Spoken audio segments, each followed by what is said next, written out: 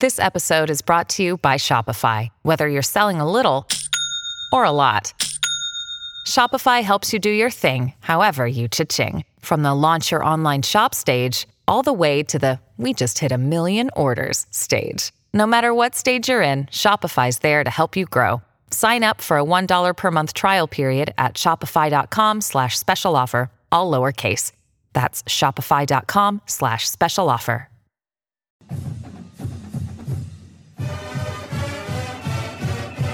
All right. Hey, what's up? Hello. We are back with another edition of the DNVR Rams podcast presented by Breckenridge Brewery. As always, I'm Justin Michael. I'm your host. I'm here to talk about CSU. And today I'm joined by my good friend, Andre Simone, the man, the myth, the legend, Dr. Dre. What's up, dude? Doing good. How are you doing? Thank you for that outstanding intro. I appreciate it. If I don't make it in sports, I'm going to try and be like a WWE commenter. And so I got to get really good at building people up.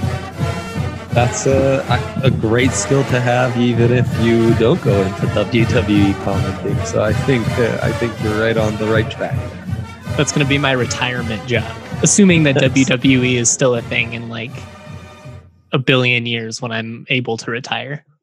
Who knows? But if nothing else, you'll be like a positive grandpa, so that's nice. Building people up. Well, it's better than the other kind of grandpa, I guess. That's right. Yep. Better than the grumpy grandpa for sure. The other night I had Andre on the podcast, and honestly, most of it was pretty solemn because it was right after the news that CSU football had to shut down for a COVID outbreak. As of right now, CSU's still shut down. Not really a lot of new information there. If you did miss that podcast, go and check it out. But the Rams had 8 positive confirmed tests as of 2 days ago. 9 more unconfirmed. Didn't look good. We'll have to see how that plays out. Like I talked about on the pod before, Boise State did shut down for 2 weeks. They were able to come back. Plenty of other schools have done the same. We'll just have to see. Andre, I got a question for you. You've been watching a lot of Steve Addazio at Florida, right? What stood out the most to you about that film? I didn't introduce this topic at all, but that's all right. We're just going to jump right into it. Yeah. We should mention that we go back to the BSN Rams days, and that's where I was writing BSN Rams film rooms. And so, yeah, I'm just the film one. That's one of the things I do around here is I'm the film guy. So it was fun going back and watching, that's been the weird thing about these hiring cycles for CU and CSU is going back to watch 2009 Florida and whenever the hell the UCLA tape I was watching for Carl Durrell. But it was a grip ago, and it's like, wow, things have changed a lot in college football since then. But that would not, if I was writing my piece and there was an overarching theme, I think the overarching theme would be how the Florida Addazio stuff, right in that 2009-10 years, so right at the tail end of the Tebow stuff, is that it's a nice mix of that new school power spread stuff. That's what any team ranked in the top 15, that's what they run. There might be one or two Leach disciples in there who are running more air raidy stuff, but Penn State, Bama, Clemson, USC nowadays, they're all just running power spread stuff. It's what Michigan's going to start running. It's what Urban Meyer and that whole Ohio State, and dating back to Utah and Florida, that whole coaching tree have been running. It's what Memphis has been so successful at over the years. It's that power spread. So, it's not full on air raid. We're doing 3 wide, sometimes 4 wide. We like to have those versatile tight ends. We've abandoned the fullback, and it's just 11 personnel, up tempo. We can run it up the gut. We're doing a lot of RPO stuff, so everything kind of feels like play action fakes. It's just kind of run of the mill. And some of the stuff you see, and this is another overarching theme of Addazio in general, is in 09, they're doing a great job of playing to their strengths. And the strengths were Tim Tebow at quarterback, Aaron Hernandez as the tight end and H-back, and Pouncey brothers pounding it up the middle and what have you. So they're doing a lot of almost old school triple option type stuff. Dude, I swear, I'm just like looking at my notes and I'm like, oh, Andre covered it. Andre covered it. Andre covered it. But no, like you hit all of my major themes, which was essentially, set everything up with the run. And you talked about that power spread. It's a lot of pre-snap movement. You've got a lot of misdirection, guys that are pretty much eye candy. They don't really do a whole lot. And the thing that I really liked from a power running game and from an option standpoint, the way they used Aaron Hernandez. Talk about a throwback. It felt so weird just like watching Aaron Hernandez and in a time where we didn't know any of that, the stuff that we obviously know now. And I'm not trying to make light of it all. It was just one of those like, wow, like the world is crazy situations. Right. But, they used him, if you watch, they line him up out wide. They line him up almost as like a hybrid fullback type role. Yeah. They put him in the slot. Tebow did that shovel pass to him consistently. Oh, yeah. That stuff really excites me because CSU has a couple of really athletic tight ends. And I really think you could do stuff like that, with Trey McBride, Cam Butler. It's just intriguing to see the ways that they were able to get the balls in the hands of their best players. 100%. And if they do go more like that, in general, they're doing a lot of stuff, as you're pointing out, with the tight end being able to move them into the backfield, kind of like a fullback, that H-back type role, move them around, lots of pre-snap stuff, or even flexed out into the slot. McBride's going to be great with that. And then from the slot, lots of little pitches, shovel passes. With an H-back, that's where they're doing more of the triple option, fake toss here, give it here. So it's almost like for any fan who's ever thought like, man, why don't we just like give Troy Calhoun like a boatload of money and just embrace like the option and just like be one of 4 schools in D1 who run option football and just be that. Just be like a 7-8 win team every year. You can do a lot of that with what Adazio's done from his Florida background. But what's exciting is what you can do with the other slot and what you can do with a playmaker like Dante Wright out of this scheme. Out of the backfield, in tight from the slot. It's a lot of those jet sweep fakes, and that window dressing you're talking about. And it's, fake, and pound it up the middle and you're exhausted. Next thing you know, that fake isn't a fake anymore. And now you gave up on covering the outside because you're so committed to plugging those middle gaps and you're getting gashed. And, just his speed factor out of the backfield is going to be just massive in general, but it's really going to fit this scheme 100%.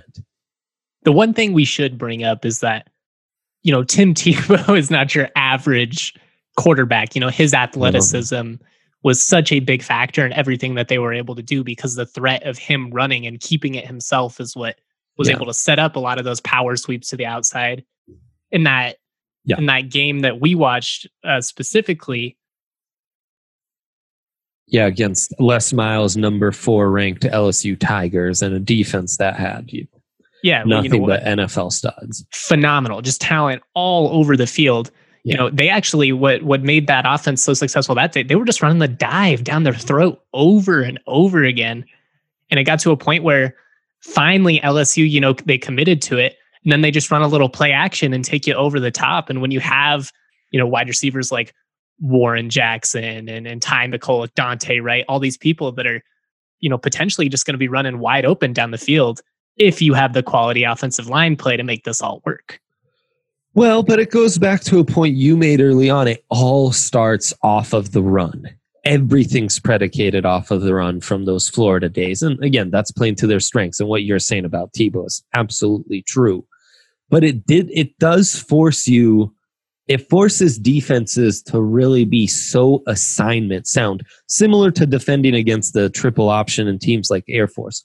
Man, you got to be so sound on each assignment because that commitment to the run forces you to dedicate more defenders in the box. And then it presents outside one-on-one opportunities.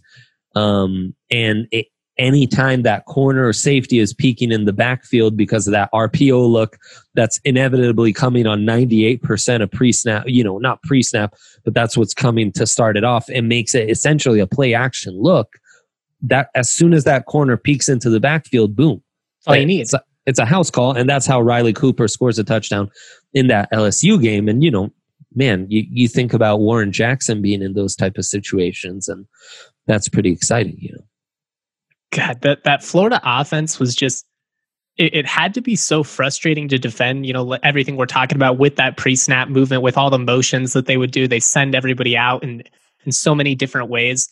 And I also like that you brought up Air Force, because that was one of the thoughts that I had while watching this game was, I wonder if Steve Addazio and how much experience he has, with all this type of motion offense and using the triple option and stuff, maybe that's going to make him a little more prepared to face somebody like Troy Calhoun.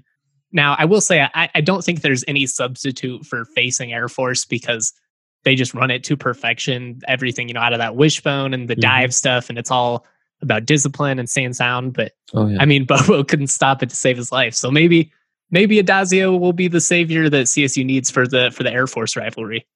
Yeah, well, and that's the thing about stuff like that is, knowing how to coach it and simplifying the principles of coaching it can also kind of help you in coaching up players and how to stop it. And just because really the key is simplifying things and getting guys dialed in on their specific assignment. Exactly. Eliminate the not, because when you're doing that, it can be very, very easy to stop. But boy, that's a heavy task, and you gotta really play clear-headed and fast, and just like no mistakes. One missed tackle could be the end of you. It's just so precise there. But yeah, who knows? Maybe that could be the case. But it does have a lot of those same elements in. It's going to stress your defense. You got to be ultra disciplined. I mean, you're just going to be bludgeoned with play action and RPO looks, and those can get annoying, and it's easy to want to cheat. But as soon as you do that at the wrong time, things are going to go the wrong way. And I had the same note. It allowed Tebow. Well, they're doing a lot of dives, but then it also opens up the middle of the field. Totally. And you saw Hernandez take advantage of that constantly. Exactly. Just wait for the linebackers to clear out, and then you just drop them in, and you can just, kill defenses 8, 10, 12 yards at a time. It's not necessarily going to be a house call, but it's just moving the sticks constantly. And then you try to commit to the tight end, and then you hit somebody over the top on the outside. And it's just, you got to be so disciplined when you have this much movement, when you have so many playmakers. That obviously makes a big difference as well. It's one thing to call these plays. You got to have the kind of guys that can read a defense and know how to use the space on the field and all that. And Florida definitely had that in spades. But I think CSU is going to be pretty set up. It's a pretty ideal situation with the experience that they already have. Definitely. And it'll be interesting to see how they adjust to the strengths of the personnel they have now, because attacking the middle of the field again with those playmakers like Dante Wright, Trey McBride will make a lot of sense, because if they have to respect the run, those linebackers are really stressed. I mean, no group is more stressed than that. And you're just freezing them. So in that split second where they're frozen, you know what route he's running. They don't know. So all that throws the timing off to where it opens up those spaces over the middle. And yeah, that's a note I had. At the end of the day, it's Urban's offense. It plays to the team's strengths. This was the strength of that team. The Pouncey brothers look insane. It's all gap scheme, power running. We're overloading one gap. Guards are pulling and doing that coming downhill. It's a beautiful thing to watch. And then it's a lot of incorporating that kind of O-line movement in these fakes as well. So these linebackers are reading a pulling guard and thinking, well, it has to be a run. Exactly. And moving over here, and all of a sudden that opens up space to the opposite side, because the linebacker is cleared out because he's following the guard, and you can toss it off. That's where those shovels are opening up, and these little running back curls and what have you. So if you get that, and that's very like Andy Reid and the Chiefs, that's what Lincoln Riley and Oklahoma's doing. I mean, this is stuff they were doing in 2009, 11 years ago. So it's pretty impressive stuff to watch. He's definitely been influenced from some, extraordinary offenses. Now, I do have a note in here that with Tebow, as good as he was, as much as he made that offense tick, Tebow did make that offense pretty one-dimensional. Oh yeah, and you saw that in the 2009 SEC title game against Alabama, because Alabama completely took away the run from Florida, and they forced Tebow. They're like, you can spread it out, it's fine, but you're going to have to pick apart our defenders. And Alabama infamously, they're going to go man most of the game. They're going to challenge you. They're going to make you make tight throws and windows. And Tebow really, he couldn't do it. And in hindsight, that probably should have been, an indication for NFL scouts. Like, this guy's not a true pocket passer, can't make the throws. But man, was he exciting when he was moving with his legs. Totally. I mean, but even in the LSU game, it's like, man, a note I have is tons of one-on-one opportunities, just nonstop. But it's a lot of those same dives for 2-3 yards up the middle, where it's like, I don't know if that was a keeper, dude. I think you should have thrown on that RPO. So, I'm excited to see what a better thrower like O'Brien can do in this kind of offense. Definitely. I am curious to see, will CSU use a lot of these RPO principles, because O'Brien can move around a little bit, but I do think he's successful at throwing on the run and using play action and all that. But let's be real, he's not a threat to tuck it and run for 30 or something like that. You don't have to worry about him trucking a linebacker like Tebow or anything. They did bring in Todd Centeio, who's a Temple transfer, and he's more of a dual threat. So they might have some packages for him and stuff like that. But you got to be careful there, because, if you only run it with him, obviously defenses are going to key in on that, and you can only do it so many times. But it's going to be really interesting, because they did such a good job of taking advantage of the talent that they have. And you even saw it at Boston College, because the offense that they ran at BC, nothing like what they were doing at Florida. Absolutely completely nothing different. Like it. Yep. Yeah, no, I mean, there it's much heavier sets. It's a lot more 2 tight ends. It's everyone stacked on the line. Almost look like jumbo sets sometimes, with a 6 O-lineman. And that's, again, the strength of those teams at BC, the O-line, the tight ends, the running backs, and quarterbacks who could run.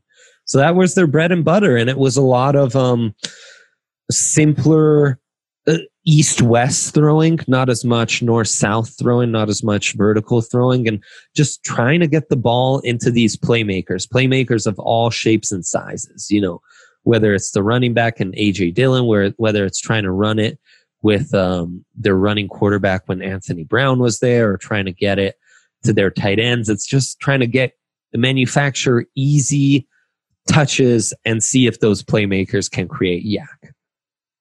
I really, really enjoyed watching AJ Dillon. In hindsight, I wish I would have watched some more Boston College, just because that dude is a beast. He's got some size to him. He runs physical, but he's so quick, and they did such a good job of, using those power sets to get some sweeps to the outside and, pulling a guard and having them take out the linebacker. And, I do think we will see some of that with CSU, because Adazio's talked a lot about, they got to establish the run. CSU just hasn't successfully ran the football now in about 3 years. And if they're going to be able to do anything through the air, it's all going to come down to running the ball and improved offensive line play. Totally. No, and I mean, you're right about Dillon. They use him nicely. And again, it's playing to your player's strengths. That's a guy who came in as a true freshman at running back and instantly was a star in the ACC. So the last 3 years, they built that offense around that kid and really, let him ride it away. And they've produced some really high-end offensive linemen. Chris Lindstrom, who was a first rounder, went to the Falcons. Their left tackle's a redshirt sophomore, and true, he's been a starter for the last 2 years, high-end starter in the ACC. He's going to be a highly regarded prospect coming out.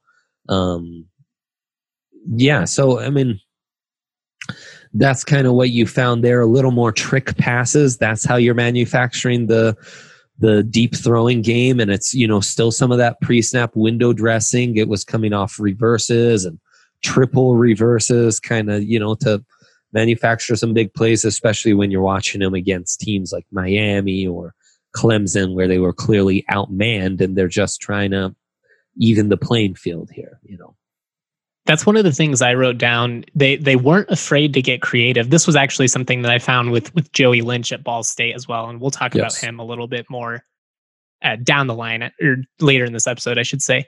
But when they were playing a team like Miami, like Clemson, which clearly had, the athletic advantage and the size advantage, they did stuff like that. They did reverses, they did double passes, they did. And I was actually surprised how much success they had with it. To be honest, like they did a really good job of, one, using those to keep the defense off balance, but two, picking the time to actually do them, because it's one thing to call a trick play, but you got to be able to do it in the right moment. You got to be able to read the game. And that's one thing that Addazio really seems to be able to do, is kind of feel the flow of the game. Yeah, I'm with you. Another note I had with him at BC was, still tons of play action, still kind of the run initiates everything, but more adaptable, more short to intermediate game, more crossing routes. Mesh was a big part of it, having those double crossing routes over the middle, which is a big staple of, the air raid and stuff. So it just seemed like, rather than just relying on freezing the second level because we have Tebow and going more over the top of linebackers or getting on little comebackers and stuff, we're just trying to manufacture, open guys up schematically to create stuff for our quarterback and adjust to the fact that we don't have the same superstars on our offense, And as much as people, they're not going to necessarily be excited by some of the stuff that Steve Addazio did at Boston College. I can't remember which, I think it might have been Clemson. There was a point where it was 3rd and long and the home fans were booing. And the commenters made a comment about how Addazio's even said, I don't care if fans boo. I'm not going to force something in a winnable game on 3rd and long when it's still in control. He's a guy who, yes, he will get creative. He'll bust out, the end around, the double pass, the sweep and stuff like that. But it's going to be a very strategic decision. It's not going to just be like we're going for it. It's 3rd and 15 or it's 4th and 3. We got to make a play. They're willing to go for the win, but they're not just like out there with no regard. It's not a Memphis situation where it's just like chaos. Right.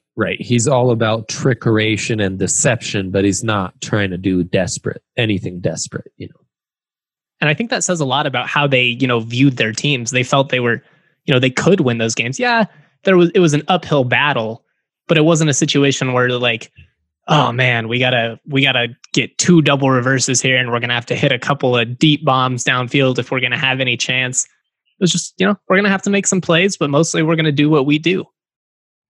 Right. Yep. Yeah. No, it's again, encouraged. Certainly less flashy, but they made it work.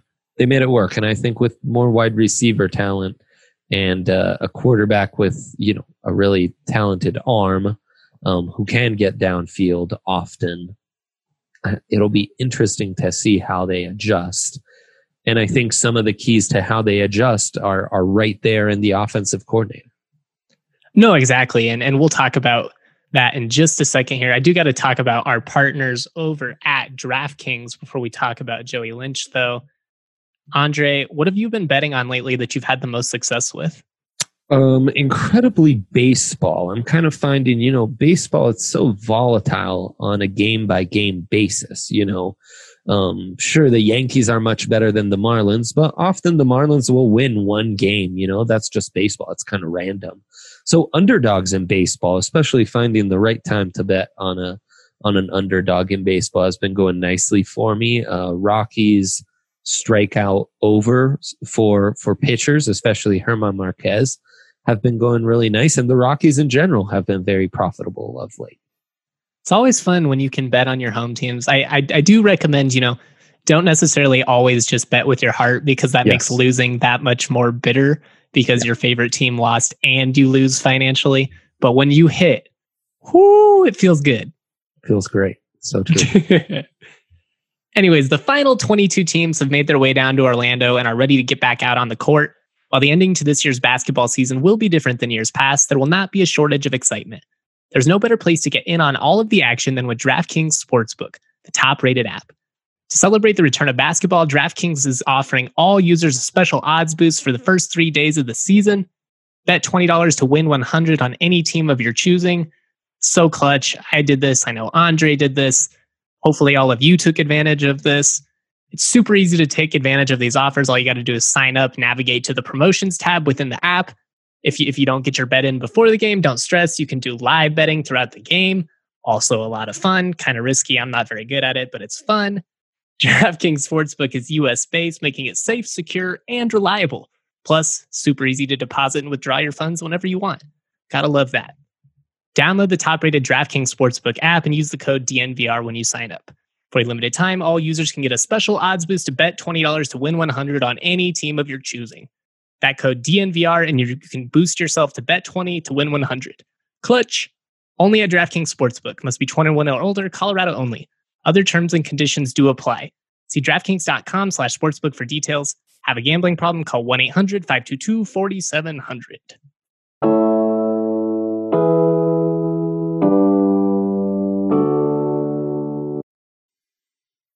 I always wondered how the auctioneers do that stuff where they can just speak for seconds on end and still come out with some diction. It's a talent. It's a talent, all right. I definitely don't have a career as a professional rapper. We'll just say that. Yeah, for the best. For the best. Andre, I got to give my DraftKings pick of the week. I'm thinking of going with the Rockies. I like John Gray against San Diego tonight. I know the Padres are off to a hot start. Yes. Am I crazy for going that? No, I'm all about this. I've been pounding the table for the Padres being overrated and the Rockies being underrated. You know, you like your chances getting a guy like John Gray on the mound. Yeah. I think now's a good time to pounce. You heard it here, guys. Rockies money line. Take advantage. That's my DraftKings pick of the week. DraftKings pick of the week. Boom. All right, let's talk about Joey Lynch and Ball State, because I do think he is going to be a big influence on this offense. Obviously, he's the OC, so no duh. But I just think it matters because, you know, when Adazio got hired, everybody was freaking out. Oh, no, the death of wide receiver U, Warren Jackson, Dante Wright, all these great guys. We're not going to take advantage of them. What the hell are we doing? And then Adazio goes out and he hires Joey Lynch, a former quarterback, an offensive coordinator / associate head coach at Ball State. Kind of interesting because he left his alma mater. I imagine it's a career move. Figured he'd gone as high as he could there. Or maybe he was worrying about the other head coach getting fired. None of that, matters for what we're talking about now. But when I watched Ball State, the thing that jumped out to me, not quite as much of like a pre-snap movement. It wasn't necessarily as flashy, but there was a lot of variety in what Lynch was running at Ball State. They would run some single back pro style stuff. They would spread it out with, 3 wide receivers. What jumped out about Joey Lynch to you? Man, at first when I watched it, I was like, oh, he's the perfect complement to Adazio. He's going to be great. He's going to be great for O'Brien and Warren Jackson and maintaining more of the, passing heavy stuff because it's more pure spread, up tempo, 3-4 wide guys, lots of 11 personnel. Everything's out of the gun. Everything's RPO. And then, it's more simplified passing concepts, more half field reads, just like up tempo, get it out. And, sooner or later, they're going to break down and we're going to find big plays. But then you start seeing a little more under center stuff and you start to see, them running it out of under 11 personnel and running it with power. That same kind of downhill gap scheme, running it north and south, and like real big boy football, which was like, okay, this is why he's Adazio's guy. He can mix both those things, and I think that's pretty exciting to see more pro style stuff that is almost like foreign to the college game nowadays. But still see that spread stuff that's just the norm in college football, and it's going to be just perfectly suited for the real strengths of this passing attack got me pretty exciting. Especially that Toledo game, and thinking how up and down that was for the Rams last year, and how they just served, Toledo. It was like 38-0 at halftime. They just abused them. Was really eye-opening. Really, really eye-opening. And that Toledo game in particular was kind of a perfect example of what we're talking about. They would come out one set and they'd run, a bunch of power, just basically, halfback power type stuff, right? Yep. And they'd do it 3-4 times in a row, just busting you for 8, 9, 10 yards. And then they'd take you over the top vertical. And then they'd come out the next series and they'd be running out of the gun with 3 wide receivers and a tight end. And they're, trying to go downfield a little bit more. I think it could be kind of a good mix with Addazio. Like you said, it's good to see the power run game. You need to have some similarity and just a vision for what an offense should be. Yes. And it seems like, just from what we've watched, Addazio and Lynch see the game in a very similar way. Yep. But just given that CSU has all this wide receiver talent, I do like, that you have like a former quarterback calling plays, somebody that, still wants to sling the ball a little bit. No, totally. And I think can really complement Addazio and that more O-line heavy focus that he has on his game for sure, and I see stuff like the formation I really liked, which was like, man, this is nice and aggressive. He goes, 4 vertical routes and a 4 spread, and then the running back just pops out. So, they're attacking, and yeah, it's big boy power football, but it's different from the big boy power football that Addazio runs, which is more like option oriented and, 2 guys out the backfield. This is more just like, hey, we're lining up under center, and we're going to come and hit those gaps, and we're coming downhill. So be ready, because we're going to gash you if you're not, and some trick plays here as well, first a throw off a reverse, and then like a triple reverse for a touchdown here. So another area where they both know to pick their spots and when to kind of hit for those big shots. That was one of the things I always appreciated about Jim McElwain's play calling. Jim McElwain would get really quirky at times. He was never worried about, busting out something that, it might be kind of a gamble, but sometimes it's just worth it. You got to do stuff like that. I think both of these guys, they have some of that, creative riverboat gambler type personality in them, but it's not so much that, it's not a Mike Leach situation like we were going over earlier. I'm pretty intrigued by everything that we watched. I wish we would have done this podcast like a week ago before football got shut down, because all I keep thinking about is, God, I want to watch these offenses in action.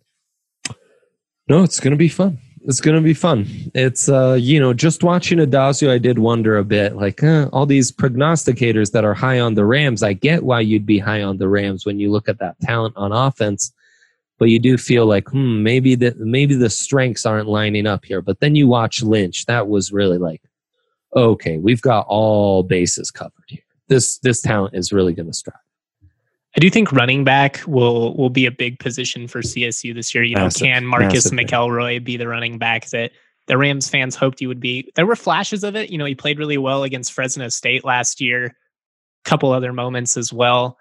But I do think it'll be a situation where you see some of these younger backs, Christian Hunter, they signed a guy, Kaiwan Herndon out of Florida, got him to flip over Maryland. Maybe he gets some action.